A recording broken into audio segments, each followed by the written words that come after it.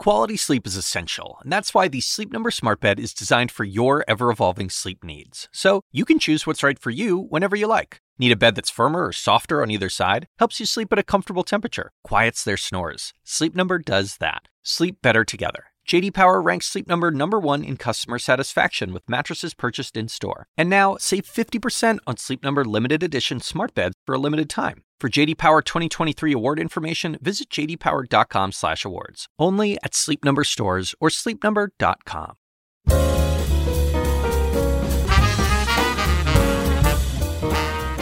And now, from the University of Chicago Institute of Politics and CNN Audio, The Axe Files, with your host, David Axelrod.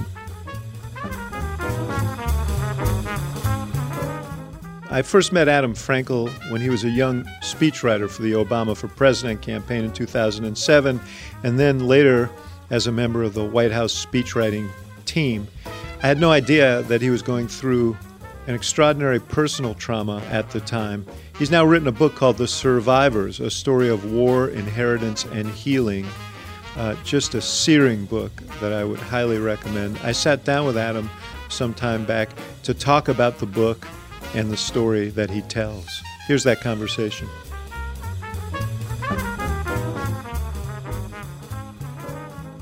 Adam Frankel, my colleague and friend, it's great to see you on the occasion of the publication of your new book, The Survivors, a story of war, inheritance, and healing. And I want to get to it, but really at the core of it is your own story and your family's story. Thanks for having me, Axe. Yeah, it's great. Always good to see you. You too. So I grew up with two very different sets of grandparents, different models, different experiences. On my mom's side, my grandparents were Holocaust survivors. My mother's father, who I always called Zeta, was at a number of Nazi camps, ending the war at Dachau. My grandmother, who I always called Bubby, lived for much of the war in the woods of Eastern Europe. Her brothers were fighters, and she was with partisans and Jewish resistance fighters. You know, this book, which I think is riveting, by the way, it's a book of discovery. It is. And a discovery of secrets that families often have who've gone through these traumas, and it's a story of intergenerational secrets and burdens. One of the stories you tell that is incredibly moving and striking is the story of your grandmother hiding from Nazis. Yeah. And the lengths she had to go to survive and to protect the others around her. Share that. Yeah, my grandfather passed away in his early 90s, and I got to talk to him a lot about the war by then. My grandmother passed away much earlier, and her health began to decline before she did, and so I don't have a lot of memories of conversations with her, and she didn't talk about it much, but she did share some things. I think the experience was so traumatic for her that she kept it all to herself, didn't even talk to her husband, my grandfather, about it much. But what she did share was, and I remember her telling me, of hiding as an adolescent girl in the walls of her home while the Nazis stuck bayonets into the walls looking for her, of looking through some of those holes into the attic as the Nazis walked up to the attic, looking for her. I remember her telling me about the bunker and hearing the story from other family members who, when the Nazis came to liquidate their ghetto, one of her brothers who was a former Polish army veteran, built a bunker in their backyard, beneath their backyard. And the whole family went in there. My grandmother, her three sisters, two sisters had families of their own who came in, the two brothers, one of whom had a child of his own, the parents, cousin. It was this large space, or probably not that large, but a lot of people squeezed into it. I heard these stories. There were a couple of children in there, and one of the babies in the bunker started to cry. And the babies started to cry as they knew that Nazis were walking over them on the grass in the backyard. And I would hear this story sort of from time to time in childhood, and the people would say it in soft tones. They'd have a pale look on their face. And my grandmother must have been sitting a foot or two away when she saw her aunt smother her own child. This would have been her niece, to save the whole family. And they fled the bunker. My grandmother who was an adolescent girl, was taken with her brothers to the woods, and the rest of her family was killed. Her parents were murdered. Her sister is along with some of their own families. I remember when I was a kid, asking one of the few conversations I had with her. I remember asking her about her younger sister at the time. Anything. I said, "What was she like?" And my grandmother just started tearing up at the question, and she said, "I don't even remember. I don't remember the sound of her voice." Mm-hmm. And it was, you don't see your grandparents cry very often, and it was very moving. And that it was just one example of the way the trauma stayed with her. When I was a kid, I'd wake up early and go when I was staying with them, and she'd already be in the kitchen making me freshly squeezed orange juice. And I thought, oh, she loves me so much. She wakes up early to make me orange juice. And the truth is, she never slept through the night, even then, because the nightmares kept her awake. Yeah. There are so many different ways to talk about the monstrosity of the Holocaust. I can't think of a more horrific example than the thought of a mother having to smother her own child. That is so fundamentally disturbing and unfathomable. I mean, I've in my own life, I've seen in my own family, I've seen the power of a mother's love for a child. The instinct of a mother is to do everything she can to save a child, and to have to kill your own child. And they didn't talk about it. The whole family didn't. I know that not until many years later, I mean, they went on and had other children after the war. Those two parents survived. And at least one of their sons didn't know until he was much older that he had an older sibling, because it was such I can't even imagine. But nobody spoke of it for many years. Now, among the other secrets, and one that I don't think you ever got a full explanation for, is that your grandparents are not Abraham and Leah. Is it? Yeah. That wasn't their name. Yes, yeah. My mother's name, Ellen Perisman. My middle name is Perisman.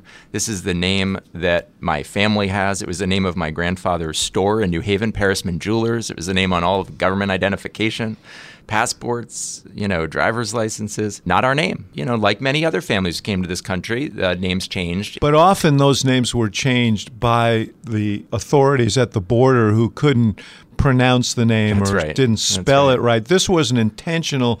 Their name was Gubersky, right? Yes. No, that's right. And that's right. So they made an intentional choice to create new identities for themselves. They did. And this was another one of those secrets where nobody in the family would talk about it. We knew it. The immediate family knew it, but we weren't supposed to talk about it. I once got a call when I was a kid. I picked up the phone in our apartment, and it was somebody who'd seen our name in the phone book and was calling up because there aren't a lot of Perismans out there, and he thought we must be related. And I said, "Mom, there's a Perisman here." And she was, hang up the phone. We're very afraid that we'd sort of reveal this secret. The truth is still unclear to me. I asked my grandfather about this a number of times. What I can best put together is that in a refugee camp in post-war Germany, he was running some contraband to make some extra money, and the West German police were after him, and there was an arrest warrant out for him. And he was afraid that he would not be able to immigrate to the United States if there were an arrest warrant out for him. I see. And so he bought somebody's or stole. I don't know exactly what happened. He was always very shady with the details, and he was terrified that this would come to light, I think, because German reparations were on the line. And there was an investigation which I uncovered when I started poking around in the archives at Yad Vashem. There was an investigation by the Red Cross and other agencies in the 1960s because there were multiple people using the name Abraham Perisman floating around, and he was one of them. Yeah. Yad Vashem, the Holocaust Memorial in Israel. Your mom, Ellen, she's struggled with mental illness throughout her life, but starting in childhood, she attempted suicide when she was in college, you write. In this story of intergenerational burden, how much of this secret keeping and this unaddressed traumas from the past, how much do you think that visited on her? Yeah, look, you can't draw a straight line. It's not one-to-one, but it defies everything I know about my mother and her experience and her life and everything I know about my family and her parents and what they went through to think the things are unrelated. And we know now more than we've ever known about intergenerational trauma, the science of intergenerational trauma. I interviewed for my book a woman named Rachel Yehuda at Mount Sinai who's done groundbreaking work in epigenetics, which is an emerging science. And what she has shown is that children of Holocaust survivors are 3 times as likely to display PTSD or other symptoms as demographically similar Jews who are not children of survivors. She's shown that children of women who were pregnant at or near Ground Zero on 9/11 have similarly low levels of cortisol, which are associated with PTSD, a stress hormone, as their mothers. And so we know that trauma can have a genetic impact from one generation to another. We don't know how exactly it's passed on, but we know it can. And we also know from other research that the way that parents respond, that Holocaust survivors respond as parents to their experience, do they participate in a conspiracy of silence? Do they display intense intra-family anger, other sorts of behaviors, that these sorts of things can also contribute to mental health issues among their children. And so that going back and understanding that, learning that science, and learning more about those relationships and the research there sort of helped me understand a little bit about how my mother, about some of my mother's struggles. You wrote about visiting when you were a child, and I want to get to the Frankel side of the family here, but you wrote about traveling with your mother, and you visited Dachau, and she had a really emotional reaction to that on the way home, and which does suggest that there's a relationship between all of this. Yeah, when you grow up in one of these families, and survivor families, I'm removed from it. I'm third generation, but it was far more intense for second generation survivors. You grew up with these stories, with the terror, all of it. These are your bedtime stories in many families, at least those that talk about it. And it was a very visceral experience for my mother, especially. But yeah, we went to Dachau on that visit. What we didn't know at that time, no one in our family knew until I started doing research for the book, was that my grandfather was not at the main Dachau site where we visited, where there's a memorial, but rather at one of the 12 Kofring subcamps, which were actually in Steven Spielberg's Band of Brothers, the sites that are camps that were liberated by Easy Company. He was at one of those as a slave laborer re-imported from outside the Reich to work on a secret project personally approved by Hitler to move the German aviation industry underground where it could withstand Allied bombing. And I'd gone back to Dachau after that. I've tried best as I could to understand, even in small ways, a little bit about his experience. The Frankels are a completely different sort of story. Talk about your dad's family. Yeah, the Frankels, my dad's parents, Stan and Irene Frankel, who I was very close to. My grandfather was a part-time speechwriter.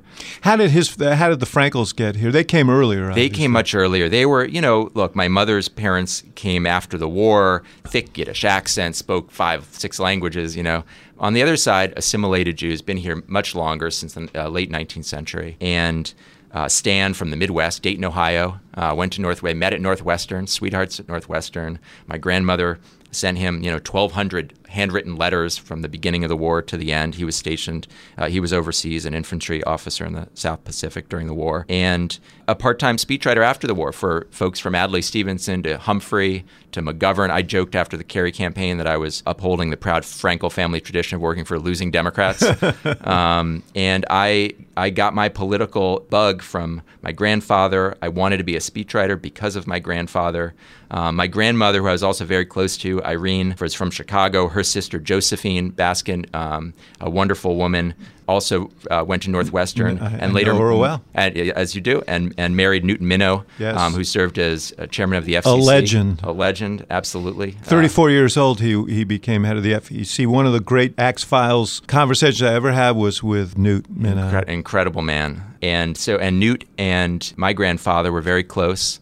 and collaborators in politics. And so I grew up sort of wanting to follow in that family's political footsteps. Yeah, and your dad, he had a law degree, but he was involved in government as well. Absolutely. He worked in Robert Kennedy's Senate office and, volunteered on various campaigns before entering the UN system. And you used to take field trips with him down to Washington, and very few father-son stories relate to looking in the newspaper and trying to find the most interesting congressional hearing that day. But that's what you guys did. That's what we did. That's what we did. The two of us would just go to D.C. We'd go to some hearings. We'd have our faces buried in tomes about American history, and and we loved every minute of it. Yeah. You said the Perismans are who I thought I was. The Frankels were who I wanted to be. Yeah. Yeah, and I think this book and the process of writing it and reflecting on the journey that I write about has helped me kind of grapple with that. I mean, I think that I'm profoundly grateful for a lot that I get from my Perisman family, but there's also a mix. It's a complicated legacy that the Holocaust has left with our family, and it was a cleaner story with the Frankel side. It was unambiguous love and hope and uplift, and something that was mission, and mission, and something that was easier for a young kid and adolescent to want to aspire to be. Your parents were divorced when they met at City University of New York. They were divorced when you were 4 years old. You were an only child. And from that point on, you had a very complicated relationship with your mother, in part because of her own struggles. Yeah. And, it's strange how we look back on our histories and our own past, because some memories were buried and came to me only as I started reconstructing my past over the course of working on this book and reflecting on my life in recent years. But yeah, my mother struggled with depression for most of her life. Before I was born, she was hospitalized for a suicide attempt. When I was young, she would lock herself, go into her room and shut the door. And I mean, I have memories from when I was very young, going up to the keyhole and kind of peering in and wondering, what's she doing in there? I'm kind of, I'm an only child out here. I'm just sort of, what's going on? But it became the pattern. It became the routine. And so, and those memories now fill me with sadness for her and that experience. I can speak from my own family's experience. My mother had her own struggles. My parents were also divorced. And more on my sister, who was older than me, she found herself in the odd role of sort of both being the child and the parent. And it felt like that's exactly what you experienced. Yeah, I think I think maybe partly because I'm an only child, and just by temperament or personality or whatever, I definitely felt that I was the emotional anchor, that I was a source of her emotional and psychological equilibrium, and part of my job was to help maintain it. That was my sense. That was a sense I think that was reinforced by the family, that my job was to just make sure she's okay. If she's upset about something or wants me to do something, always do it. Just make sure she's, She was a professional. Absolutely, an accomplished professional, brilliant woman, and wide-ranging interests and passions and worldly. And she taught me a lot, and she exposed me to a lot. And she also had demons that she wrestled with. Yeah.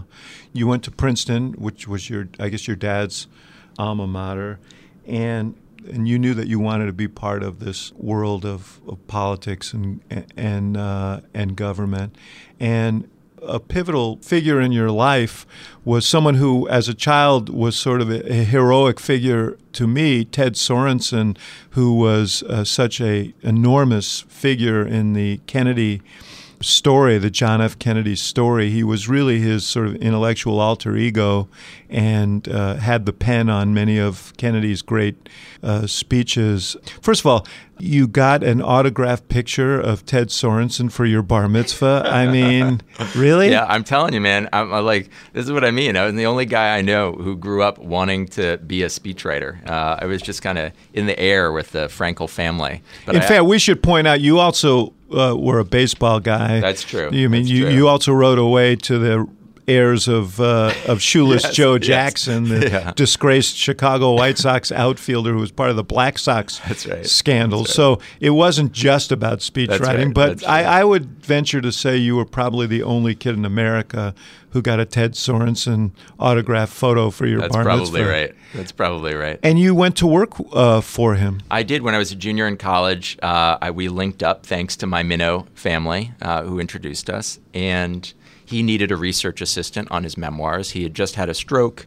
The historian who was going to help him had left him on the project, and he was feeling discouraged. He met me, this college junior who was in total awe of him, and thought, I can put this guy to work. And he was right, and he did. And so for 6 years, I worked very, very closely with him on his memoirs, as helping him initially with research and the outline, and then ultimately helping him construct it because he had very difficult a difficult time seeing. What he would do is he would dictate notes, which he could see under the right conditions of light and angling the notes, and we'd get the transcripts, and I'd clean them up, and then we'd kind of go back and forth until they resembled chapters. And he was just an extraordinary guy who taught me so much. I mean, yeah, that's what I wanted to ask you about, because I can attest to the fact that you are a brilliant writer. Anybody who reads this book will see that. But I got the treat of having the experience of reading your copy for several years when you were working for President Obama, something we'll get to.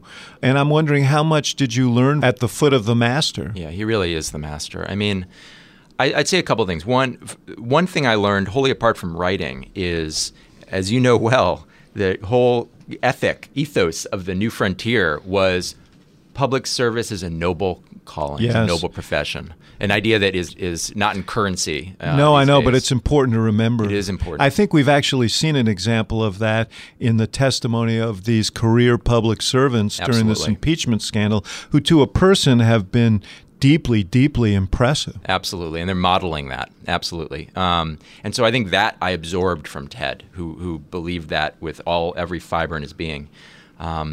But I tried to absorb as much as I could about writing. I mean, I think in a way he had a similar approach to speechwriting as I think President Obama did. And I don't think that's a surprise because they're both lawyers.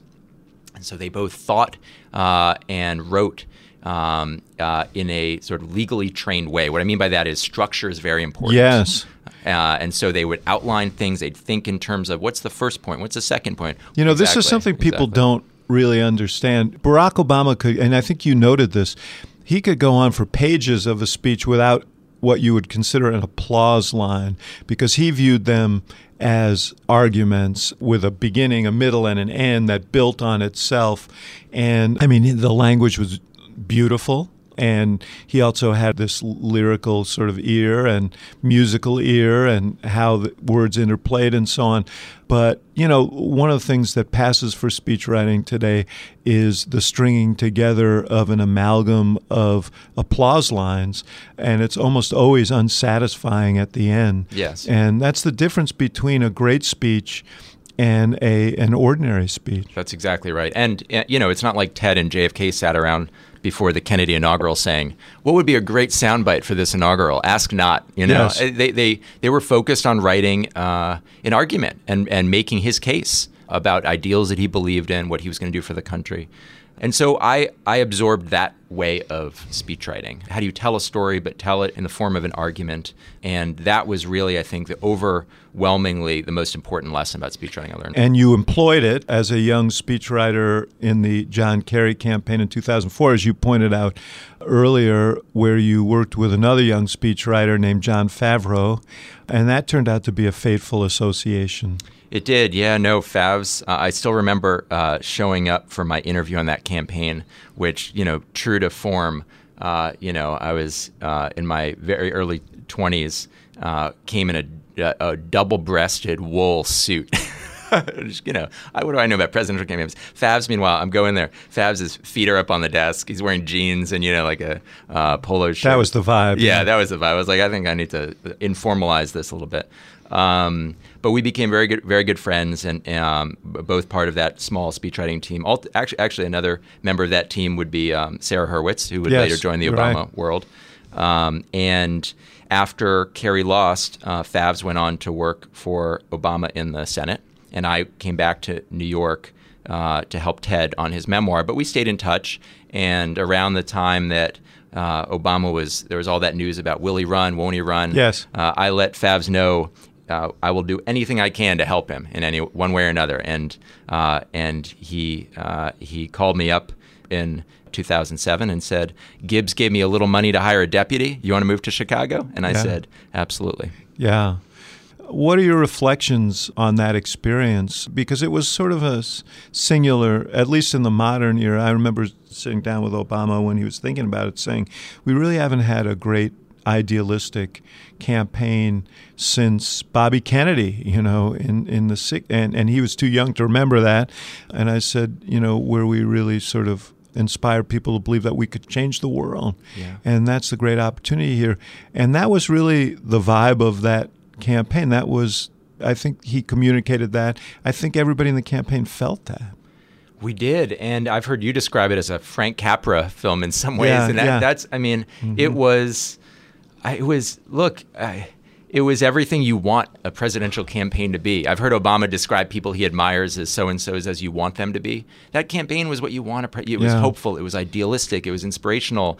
We didn't want to let the candidate down. I remember the last thing I wanted to do was disappoint Barack Obama. I was trying my best to do the best job I could for Barack Obama because I believed in him so much. And I wanted to write speeches that could inspire people to believe in him as much as I did. And he gave us so much to work with. That was the amazing thing. The speeches he'd written, but Dreams from My Father. Who has written a book so far long before and then runs for president can actually stand by a lot of that? But we borrowed a lot of what he'd written there for speeches. His convention speech from 2004. Exactly.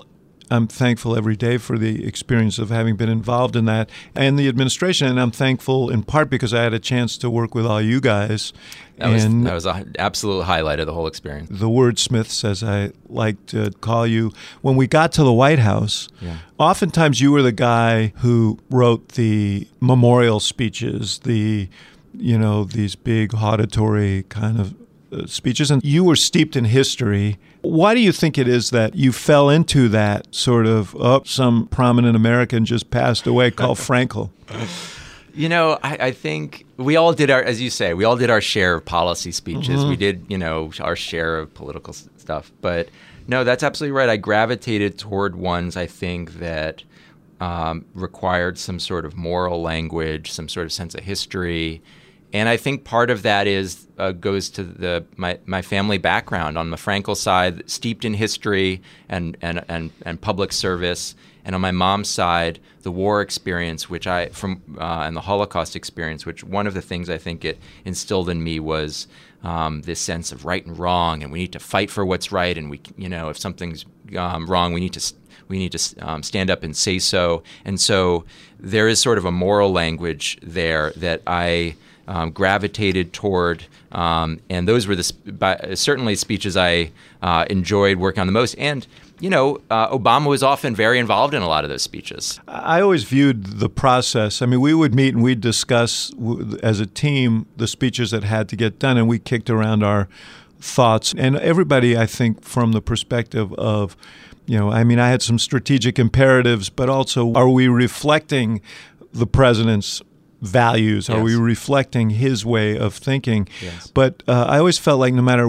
how well you guys did with these speeches and no matter how well the product came out, we always were just trying to place this unpolished gem in front of him, and then he would take it to a whole different level. Yeah, we just want to get in the ballpark for him. Because the worst thing would be to get back the draft with no edits that says, let's discuss, Yes. We wanted to get it to a place where he could make his line edits, and invariably, he'd improve it. I'd look forward to his edits, because there would always be turns of phrase, ways of saying things that I thought were just so original, and I never would have thought of putting it. So it was just as a writer, it was a great experience. And by the way, unique almost for modern American political speechwriters, because we've talked to a lot of other presidential speechwriters who did not have that experience with their presidents. They may have loved their presidents and wanted to do everything they could to support them, but they weren't getting, in many cases, didn't have close relationships or collaborations with those presidents. Peggy Noonan has written about barely seeing Reagan. And so we really benefited from the fact that President Obama was such an extraordinary writer himself. Yeah, and sometimes they would be lying at it. Sometimes you'd get back yellow legal pads of copiously written out passages, sometimes could go on for pages, that he'd want to insert here or... Yeah, and structural changes. I mean, that's the thing, that because he was and is such a great writer, he would just fix it himself often, unless it required so much work he decided we needed to take another cut to try and get it in the ballpark. But yes, that's right. He'd read through it, and if he thought it required significant amount of work, just write it out longhand, sometimes incorporating some material from that initial draft, revising it, reworking it, getting it back to us, and then we'd go back and forth until it was there. Now a word from our sponsors, then we'll be right back with more of the Axe Files.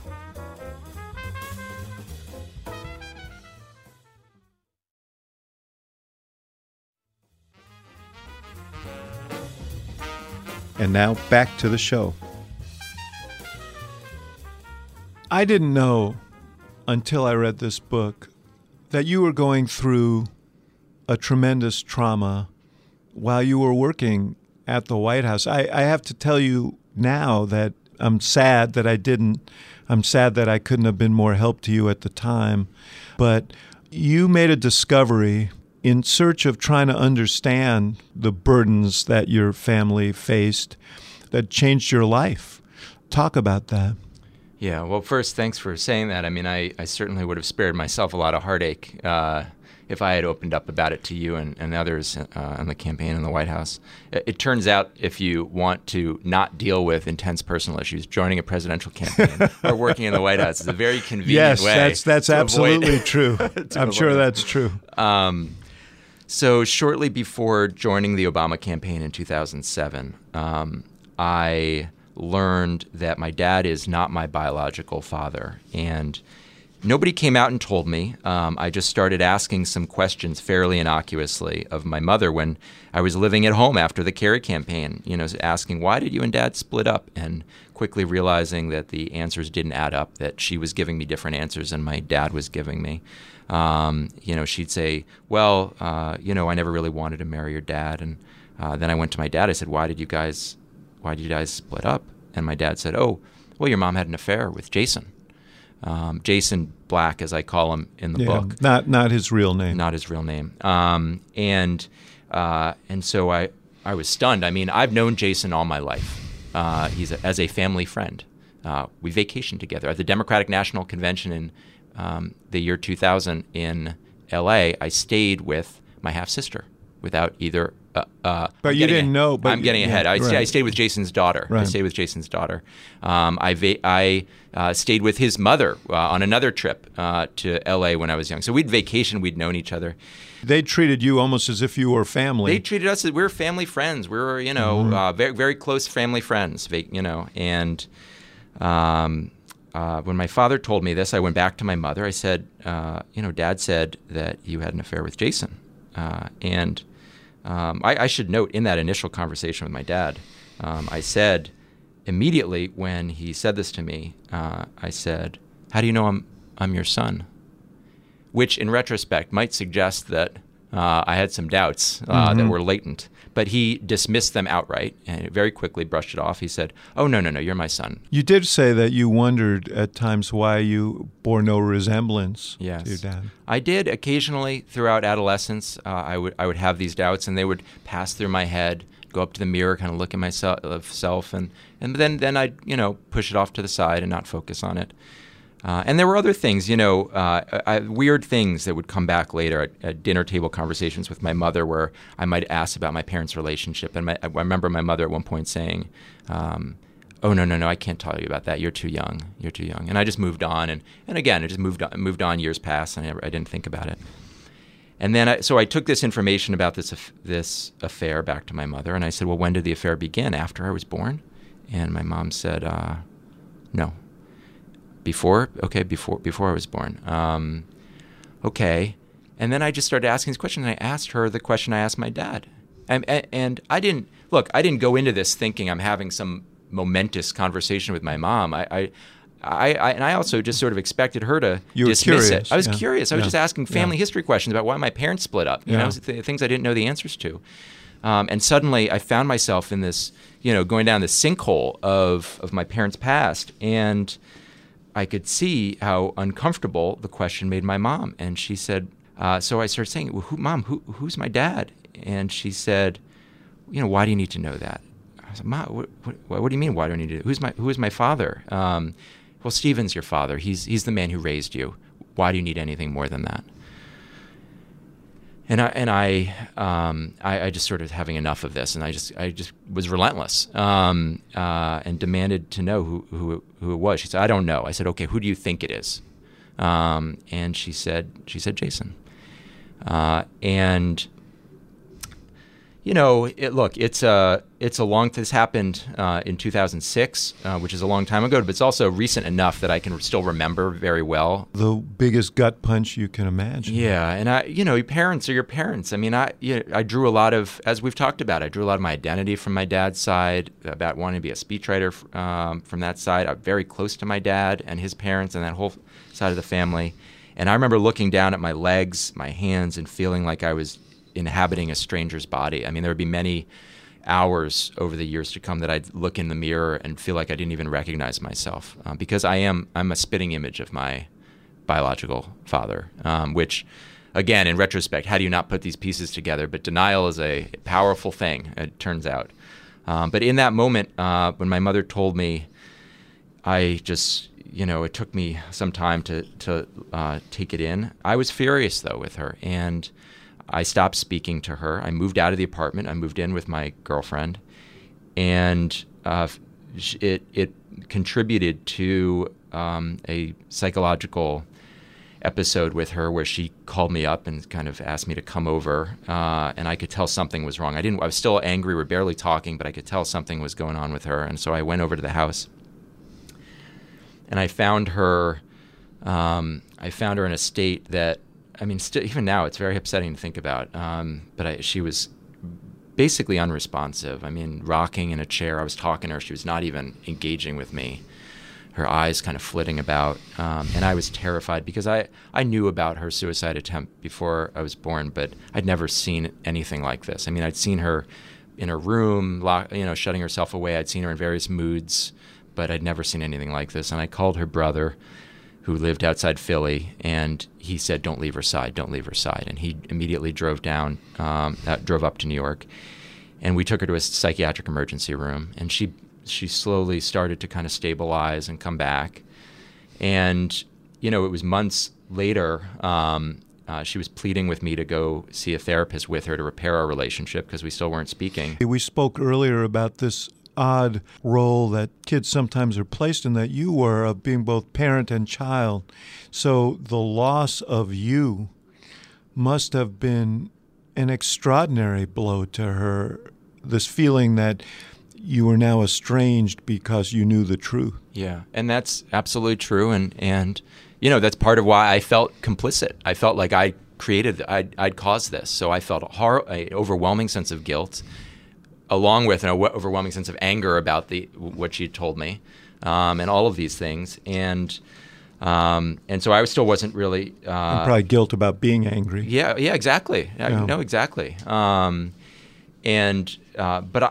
she sort of pleaded with me to go see a therapist with her, and so I did, even though I didn't really want to, but I knew it was important for her safety, and it was actually walking out of that therapist's office one day that Favs called me up. And said, do you want to move to Chicago?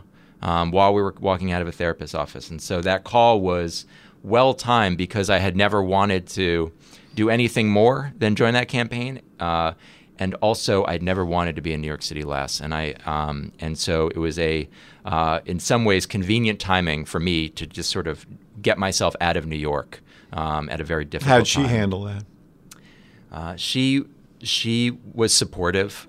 She knew that it was something I wanted to do. How does she feel, by the way, now that this book is published? I mean, it has to be really painful for her to have all of this in the sort of public domain. How have you guys, how's your relationship now? It's good. Thanks for asking. I mean, it's good now. She is, her reactions have run a spectrum from "I'm proud of you for writing it," which I thought was very gracious of her to say, to a very long conversation where she detailed some of the things she wasn't crazy about in the book. But her mental health has been stable. And I should also say, she has supported me in writing it. So as painful as the book is, and as much as it reveals about her, she never asked me not to write it. She knew it was, and I think now even more so, having read it, knows how important it is to my kind of being able to move forward. Obviously a catharsis for you. I know from my own experience writing a memoir, you have to confront things in a way, if you're going to write honestly, that is deeply disturbing, uncomfortable, upsetting, but at the end of it, also very cathartic. Yes, and a lot of this was very difficult. Just on that point, I mean, I would sometimes have to take breaks from writing for hours or days at a time, because writing about some of the stuff was so upsetting. Some of the stuff about my mother's mental health issues, some of the aspects of our relationship, and some of the details that emerged, because as I started to try and understand what had happened, I ultimately reached out to my biological father. And some of what he shared with me was hard for me to wrap my head around, I mean, well, his attitude was shocking, to say the least. I mean, it's a podcast, I can say it. He comes across as kind of an asshole. Yeah. Well, to quote my wife, as I do in the book, after one of our lunches with him, we walked out. I said, "What did you think?" And she just said, "Sociopath." Yeah. I mean, first of all, she was a graduate student when they had this affair. Today we would recognize this as an incredible abuse of authority in the Me Too category. He said to me my biological father said to me that he was attracted to my mother because he was attracted to broken women. And bear in mind, their affair began a couple of years after my mom was hospitalized for a suicide attempt. He was, 15 years or so older, established in a profession that she was trying to enter, a professor, grossly inappropriate. He shared things with me over the course of these lunches where I initially reached out after many years. I hadn't wanted to reach out because the whole thing made it seem real to actually confront him about it. But I decided I wanted a paternity test, number one, to just figure out if I'm going through all this for not. And he took one. We took one, and it came back 99.9% positive. And then I sort of wanted to figure out what I thought of him in this new context.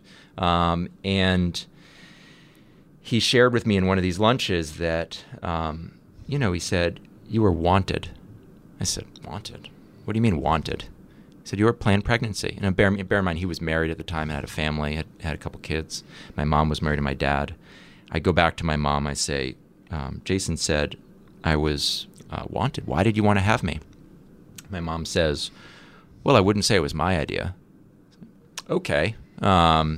Interesting piece of information. So I go back to Jason and I say, Why did you want to have me?" And he said, "Well, the idea of having a secret baby appealed to my sense of mystery and the erotic." Yeah. I mean, even now, I don't know. I don't even know how to wrap my head around a statement like that. But this is when we talk about writing about difficult family issues or your past and how tough it can be. Writing about all this helped me make sense, at least as much sense of it as I'm able to make, because these pieces of information were so difficult for me to process that it was really only writing about it and trying to put some order and sequence that made it make any sense at all. And it doesn't. Some of it still doesn't totally. I still can't totally wrap my head around. I had hoped when I began this whole process that by going in search of the truth, it would be liberating, and ultimately it has been. But there were many moments where I felt like, such as after that conversation with Jason, where I felt that, this quest for the truth had actually mired me in this ethical, moral swamp that I just couldn't even get out of. Well, the other aspect that you write so movingly about is your fears about what it would mean for your relationship with your dad, the man who raised you, the man who was such a close influence in your life, a role model in many ways. He did not know. He did not know. This whole time, he did not know. In that first conversation with my mom, I said, "Who knows about this? Does Dad know?" And she said, "God, no, it would break his heart." I said, "Did Bubby and Zeta know? Did Grandma and Pa, anybody? No." I said in that conversation, "Does Jason know?" She said yes, which would come back later, and I would understand more about that. But yeah, it would be about a decade before I would go and talk to my dad about it. And 10 years. 10 years. And I was, what I was terrified of was, I was not terrified that he would abandon me and walk away. I knew he loved me. That's not what I was afraid of. I was afraid that he would look at me just a little differently, that the tone of his voice would change, just like that and nobody would know this except the two of us, but that he would be able to that I would sense that he somehow didn't see me as his son anymore, and that just the thought of it just broke my heart. And so that's why, look, I talked to him when we were in Chicago. We'd talk frequently by phone. We'd come to visit. I went back for birthdays of his, and we spent all this time together. And every one of those conversations, every one of those visits, I felt like I'm just doing this dance, trying to put on a performance and not let on that I'm holding on to this insane secret. You write really vividly about the visit when you finally went and spoke to your father about this and revealed the truth. I called him up and I said, "I want to come talk to you." And he said, "Well, what is it?" And I said, "Well, I don't want to get into it on the phone." And so I took the train to see him, and he picked me up. We went back to his house, and already I was getting choked up, and he was getting kind of nervous.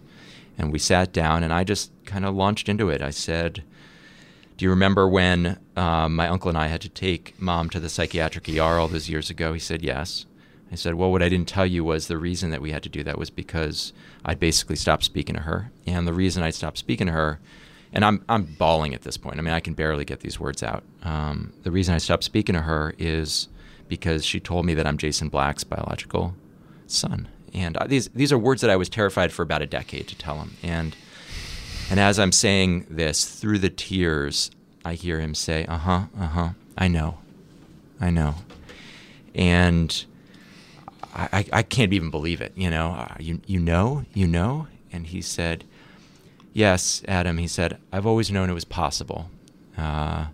But I decided a long time ago that it doesn't matter one way or another. You're my son and you always will be." And it was... I was bawling when I read that. Yeah. I even now get choked up thinking about it. And he, I went and gave him the biggest hug I've ever given anybody. And then he said, "Is that all? Is that all you wanted to talk to me about?" Knew how to lighten the mood. But then we started talking openly about it. And he'd had his doubts over the years. He'd confided those doubts in his wife, my stepmother. He had at one point, during a legal dispute after my parents divorced, considered a paternity test, which he had not proceeded on. In that initial conversation with my dad, where he'd brushed aside, when he told me about the affair with Jason, and brushed aside my doubts that I was his son, I'd asked him why, and he had said, "Well, I remember the night of conception," which I thought was sort of an odd response, but okay.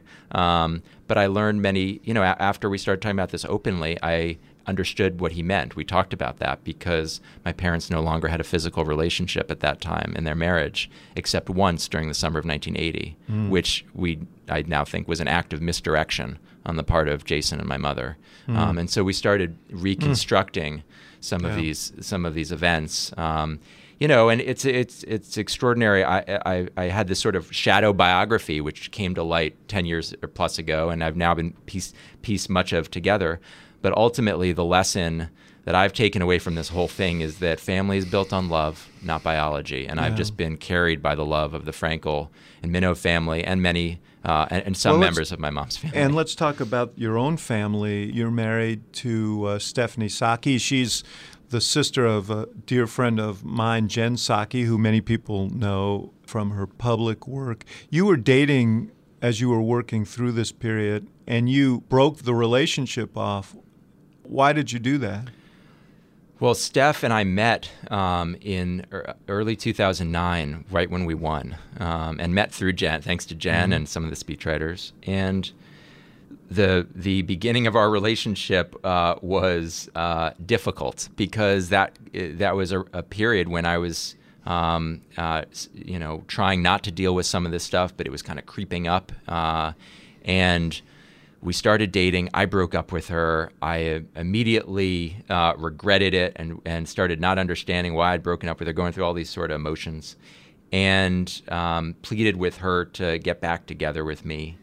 And in the course of pleading with her to get back together with me, I shared some of what I'd been going through that I hadn't shared before about all this sort of family background. And she encouraged me to see a therapist and start actually dealing with it, and I did. And that was really when I started trying to face some of this stuff. And she has been just an extraordinary source of support throughout all of this. I mean, I should say I carried a lot of this. She carried a lot of it with me. And as the wreckage spilled over in our family, because my mother's family for many, many years, did not understand anything about my relationship with my mother and thought I was being a bad son. You were just callously thought I was pushing callously her mistreating her. Told me I was a bad son. Even my Zeta said that I was not being a good enough son to my mother. Many of them didn't know this truth about our relationship and why things had frayed, because I was trying to protect these relationships. We were trying to protect these relationships. But in any event, the family relationships were deeply strained. And Steph bore some of the brunt of that as well. But she has just been an extraordinary, she's one of the heroes of the book and one of the heroes of my life in this respect. And we have built an extraordinary family together. We have 2 little kids. And, part of the reason I wrote the book, part of the reason I'm trying to work through all this stuff, frankly, is for us. And for myself, for my marriage, for Steph, for our kids and our family, because, I'm doing my best to try and make sure that the trauma does not pass to another generation. I may not succeed totally, but a big part of this for me is stopping that trauma with me and making sure that the pain that, as I see it, has reverberated from my grandparents' experience in the Holocaust to my mother and a lot of her struggles to this crazy family situation that I've had to experience, that the wreckage of that, we do as good a job as possible mitigating that from happening. You mentioned before we started recording that you've been moved by the experiences you've had on your book tour, and what you've discovered is that there are a lot of people who've experienced trauma who identify with your struggle more than you ever imagined. Well, in a number of different ways. So there's an explosion of family disclosures with 23andMe and Ancestry.com. People are finding these disclosures all over the place. And there are not a lot of resources for people who are finding these disclosures. And so people are going through these personal crises and emotions and psychological journeys and feeling very alone. And so part of what I hope is the book will show one path through some of this. I should also say, look, everybody has trauma in their life or their family's life somewhere. In my family, it's Holocaust trauma and mental health. In other families, it can be addiction, abuse, racism. In the book, I write about, I interview a professor at Harvard Medical School who writes about post-traumatic slavery syndrome. People have spoken about the soul wound in Native American communities, the legacy of the genocide and the impact that it has had on a raft of social and economic challenges.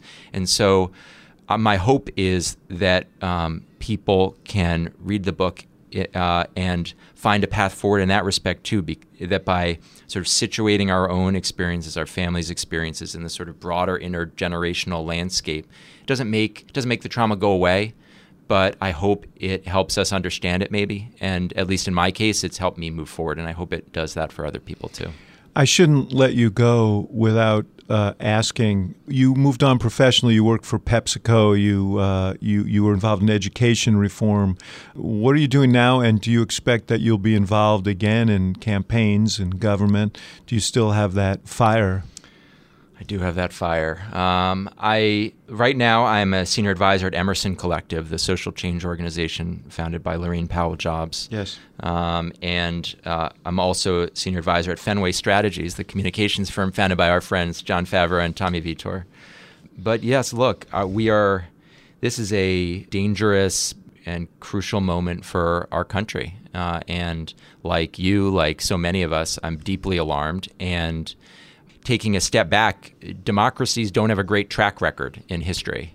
And I think none of us should take our own democracy for granted and just assume that we'll get through this okay, because we might not. And you've written so lovingly about the institutions of democracy. I'm sure watching them get sundered and tested as they are today is disturbing. It's profoundly disturbing, and it fires me up. Because to answer your question, yes, I very much hope that in some way or another I can contribute. I think everybody. This is a time when anyone who loves this country and believes in the promise, at least, of American democracy should try and find some way of stabilizing things and getting our country back on track. Well, as it happens, all the presidential candidates in their downtime are big listeners of the Axe Files. So I'm sure, having heard you say that, your phone will be ringing as soon as we make this podcast available. The book is The Survivors, A Story of War, Inheritance, and Healing. It is riveting. I recommend it to everyone. And Adam, it's always great to see you. Thank you, Alex. You too. Thank you for listening to The Axe Files, brought to you by the University of Chicago Institute of Politics and CNN Audio. The executive producer of The Axe Files is Emily Stanitz. The show is also produced by Miriam Annenberg, Samantha Neal, and Allison Siegel.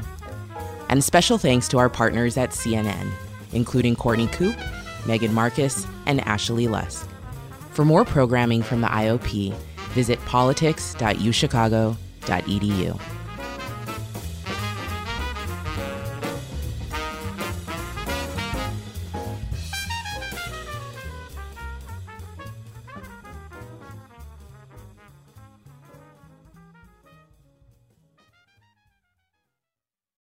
Quality sleep is essential, and that's why the Sleep Number Smart Bed is designed for your ever-evolving sleep needs. So you can choose what's right for you whenever you like. Need a bed that's firmer or softer on either side? Helps you sleep at a comfortable temperature. Quiets their snores. Sleep Number does that. Sleep better together. J.D. Power ranks Sleep Number #1 in customer satisfaction with mattresses purchased in-store. And now, save 50% on Sleep Number limited edition smart beds for a limited time. For J.D. Power 2023 award information, visit jdpower.com/awards. Only at Sleep Number stores or sleepnumber.com.